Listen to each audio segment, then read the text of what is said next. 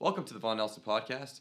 With me today is CIO and CEO Chris Wallace. Welcome, Chris. Thanks, Dan. So, Chris, we've really picked up the frequency of our podcast over the last week and a half or so here, and I think part of that is due to what we're seeing with the market, right? And just in the last couple of trading days, we've seen volatility jump from the mid 30s up north of 50. Credit market issues are beginning to flare up. We're seeing potential funding stresses emerge, and we're seeing some particular sectors really hit hard. And one I can just point to right away is energy, and we saw the breakdown of OPEC Plus over the weekend.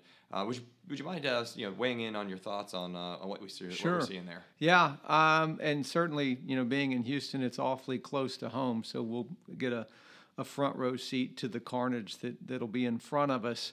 I think the most important thing that came out of the weekend, and it clearly there's some strategical elements to it and geopolitical elements to it, but it's a real regime change. We already knew that we were in the part of the commodity cycle, and specifically the oil cycle, where you balance supply and demand by cutting supply. And that's an inherently less bullish and can, as we saw over the weekend, become quite bearish setup for the price of the commodity. Where you're in more of a secular bull move is when you're balancing supply and demand by price increasing, killing demand. But in the environment we've been in really since 2011, if not earlier, it's been an environment where we've had to cut supply to balance demand and boost prices. And what we saw over the weekend was just that. We saw not only the OPEC cartel, but OPEC plus Russia start to fall apart. Clearly, there's probably some agendas in there that are beyond just hurting U.S. shale. But more importantly, it's not just the shale producers and the fact that there's going to be bankruptcies there. Energy is such a small weighting of the S&P 500, it's almost irrelevant. What is important is there is a lot of debt within both the high yield sector and the investment, lower end of the investment grade sector that could be impacted by this. More importantly, our banks have exposure to these producers. And as we've talked about previously, the issues the market's facing right now are liquidity issues, and this is another very large liquidity issue. Again, you're going to start to see energy companies drawing down on those lines of credit at the banks. That's going to force the banks to cut back C&I lending elsewhere. It also means we're going to move into a legitimate credit cycle where these banks are going to start recognizing real losses. And because of changes in accounting laws or regulations a few years ago, we really haven't accrued for as much of the losses as we're probably going to see, because we're going to have some add-on effects to this. You're not going to sell as many F-150s in West Texas and Oklahoma and elsewhere. People are going to be tightening their belts, and parts of the country that have been growth drivers aren't going to be growth drivers for a while. So you mentioned we've gotten to the stage of the cycle here where we've been balancing supply and demand by cutting supply. And one thing that comes to mind is as we look through the weekend's behavior of OPEC plus Russia is what Russia and the Saudis have done, and specifically, do you think Sure. they're targeting U.S. shale producers? Yeah, they're clearly, whether it's both of them or one of them. Look, this is a coordinated act. Russia doesn't make decisions such as this on their own. There had to be some back channel communications. You could just look at the way the market was trading on Friday, with a dramatic decline, not only in oil going into the weekend, but a dramatic decline in sovereign yields as well. People knew this was a hit job that was out there. Russia would love to see the U.S. credit markets on their back. There's no telling what quid pro quo is being set up for rejoining OPEC. It could be backing off the Nord Stream 2 pipeline in Europe. It could be a whole host of things that they would want in return. But this was very much a coordinated attack. The U.S. is in a tough spot. There's no ifs, ands, or buts about it. The U.S. government is really struggling to finance its deficits, where the economy, while it was reasonably healthy, it was not at a point to where a shock such as this wouldn't tip us into recession. And I suspect, the impact of the coronavirus is just another reason that taking an action such as this can really inflict maximum damage right now. Now's a good time to kind of pull this lever if you want to put the U.S. on its back foot. Right, and you say the U.S. is in a tough spot, and as we looked at the last week and a half now, it is in a tough spot, right? We've seen a really, really sharp decline across all U.S. markets. We have seen credit issues arise. And for some folks starting to hear, this is reminiscent of 2008. And for someone who was managing assets back through 2008, are you identifying any similarities or any differences that you'd like to highlight? Yeah. I think there's some really key similarities and the differences. The similarities are the problems are the same. It's wholesale funding issues, it's interbank lending, it's over-levered balance sheets with the idea that they were never going to have to pay the debt down. It's relying on share buybacks for earnings growth instead of investment. And there's real funding pressures. I won't mix words here. I mean, the issues I'm looking at right now in credit markets and lack of liquidity are very similar, if not identical, to what we saw in 07 and 08. So we're having significant funding issues. There are interbank stresses as far as lending goes. If there's not a rapid expansion of liquidity in some form or fashion, we're going to continue to see this liquidity recession play out and a repricing of risk assets. That said, it's also very different. The difference is this. Market participants are fully aware of risks that could exist within the plumbing and the liquidity backdrop for wholesale funding. It's been discussed, it's been written about. So in that sense, I'm not going to say it's discounted, but we're not getting the shock and awe. Nobody is surprised by this. The other difference is the Fed is keenly aware. Look, they showed up late to the rate cut party this week. They just went to where the market was. But they are keenly aware that liquidity is the key in all of this. And liquidity buys time, if nothing else. It's not going to heal the problem, but it'll buy time. So in that sense, I think everybody's coming and looking at very significant issues in the credit markets and gross distortions in valuations across asset classes, but at least both sides being regulators in the form of the Fed, people with fiscal responsibility in the form of the Treasury and Congress, and capital market participants are all looking at the situation and understanding what it is. They all have their own set of objectives and their own lens as to what they believe a solution is, but we're not trying to wrap our arms around what may or may not be the issue. So in that sense, it's very different. In 08, nobody had any idea what was going on, and they were very late to the game to look for any solutions, and that was a liquidity event in the private sector. This is a liquidity event in the private sector, but the Fed's balance sheet is already geared up, and I think it's a question of when, not if, it's expanded at a very rapid rate. Okay, so thinking about this maybe though, minus a rapid expansion of liquidity, or maybe even if it does occur, where else do you anticipate credit issues popping up? Yeah, first and foremost, just what we're seeing right now in Europe. When you take a country the size of Italy and the importance of Italy, not just in the European economy, but in the global economy, and it's quarantined at a time when their banks are already in a tough spot, you're going to start to see credit issues popping up in Europe again, and those banks are not healthy. That's going to start to spill over. People are going to think twice about counterparty risk. So you're going to continue to see those stresses.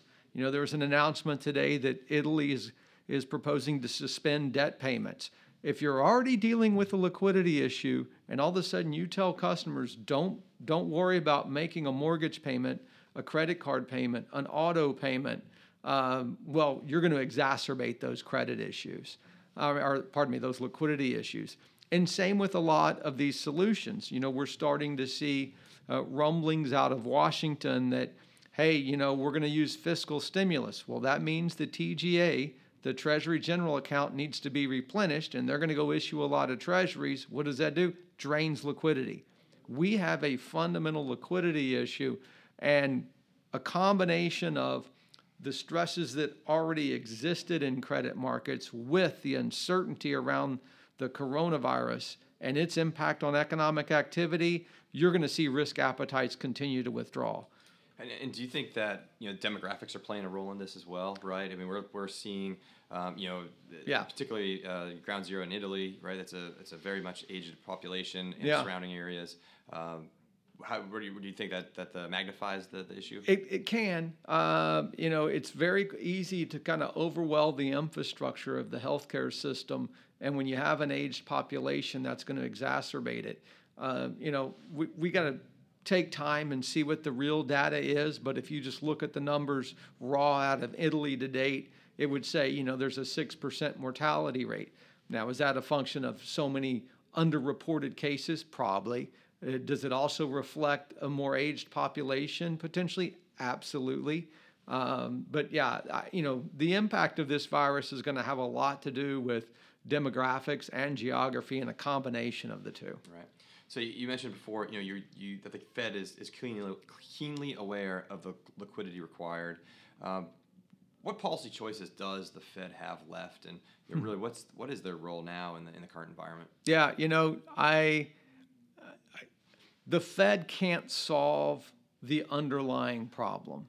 So, we've already seen Rosengren this week talk about buying equities. Great.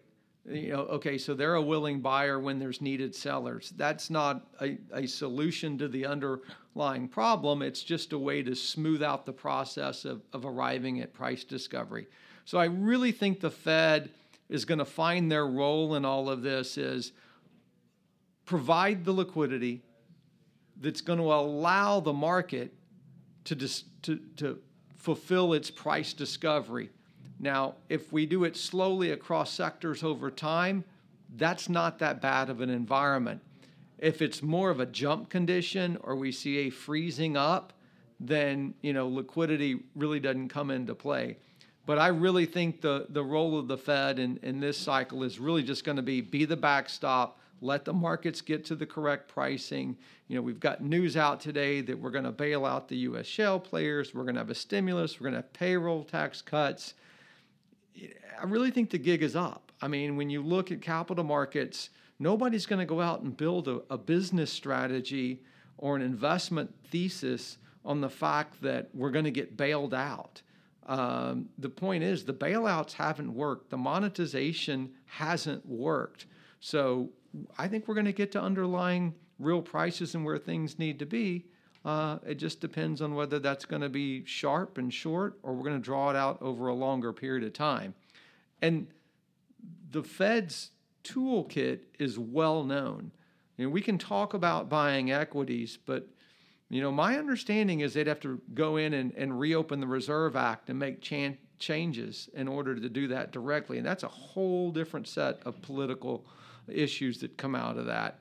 I would expect the next move is a opening of the discount window at a discount to kind of its penalty rate, a broader acceptance of different features of collateral.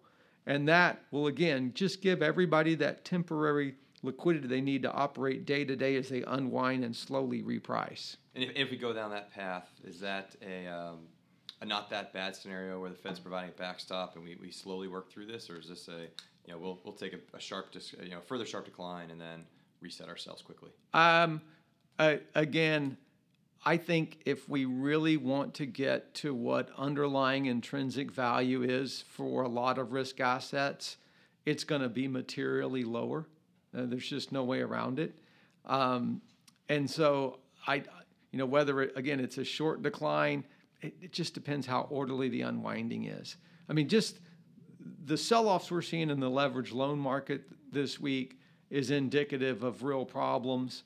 Unfortunately, like what we've seen with global trade, where each country's kind of trying to protect its own, and whether it's erect tariffs or provide subsidies, I suspect we're going to start to see the same thing on the liquidity front.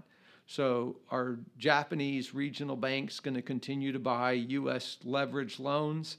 I don't know, probably not. So maybe that, tens of billions of liquidity that's been coming over doesn't anymore. Well, who's going to fill that hole? Well, nobody. Nobody's going to step up right now when we're seeing the credit stress as we are at a point when you really can't have any real confidence in what the economic outlook's going to be over the next few months. Chris, one thing that really stands out is the trading pattern or the return pattern of the market over the last couple of weeks here, right? I mean, we've seen really sharp decline day after day after day after day, and then we'll see a big pop, right? And then that cycle's repeated again, and it's repeated for the second time. We're recording this here on Tuesday, Tuesday the 10th. We had another big up day after responding to Monday's. Monday a top 20% down day in the market of all time. So, is this something that you're seeing any type of pattern in? Is there any type of guidepost that you would look at this and say, hey, maybe we are getting close to the bottom here? Is there anything that stands out for you that said, this very irregular trading pattern that we're identifying now is telling me anything? Yeah. And the short answer, no, it's not indicative of a bottom. It's very indicative of what I'd call a bear market and a bear market rally, which is you can get to some extreme conditions, and when you do, you've kind of exhausted those sellers, and those that are short in the market go to cover, and it kind of draws in, and then you have these trapped longs, and those trapped longs start to exit, and they become kind of the overhead supply for the market. So I don't think it's indicative at all of a bottoming process. What I would tell you is when you look at the percentage change on the daily basis, it's very consistent with the VIX levels. So we may all feel great that the S&P was up 5% today, and it may very well be up again tomorrow, but that gives me no indication that we've really flushed out the weaker hands. This is very typical of a correction, and even as bad as kind of Monday's stock market was, the equity side of the market has been trading much healthier than what I would call the high yield or more stressed credit side of the market. So until we see a very material improvement in credit, I wouldn't look at the equity as a guidepost. The credit markets have been leading the equity markets for the last several years and will continue to do so. And what little bounce we got in the Treasury curve was nothing to be impressed by today, especially when you look at like today's 3-year Treasury auction. It had the worst bid to cover that we've seen since 2008. So we got real liquidity issues out there. So I certainly wouldn't take any solace in a bounce in the equity markets. Well, Chris, this has been terrific as always, and we very much appreciate you having in here. And certainly as these market and the universe around us continues to be more and more volatile, we'll bring you back in here and we'll share your thoughts, and we're looking forward to it next time. You bet, Dan. Anytime. The views, information, and/or opinions expressed during this podcast are solely those of the individuals involved and do not necessarily represent those of Vaughan Nelson and its employees. Vaughan Nelson does not verify and assumes no responsibility for the accuracy of any of the information contained in the podcast. The primary purpose of the information, opinions, and thoughts presented in this podcast is to educate and inform. This podcast, or any podcast in the series, does not constitute professional investment advice or services, and any reliance on the information provided is done at your own risk. Past performance is not an indication of future performance. By accessing this podcast, you acknowledge that the entire contents of this podcast are the property of Vaughan Nelson or used by Vaughan Nelson with permission and are protected under U.S. copyright and trademark laws.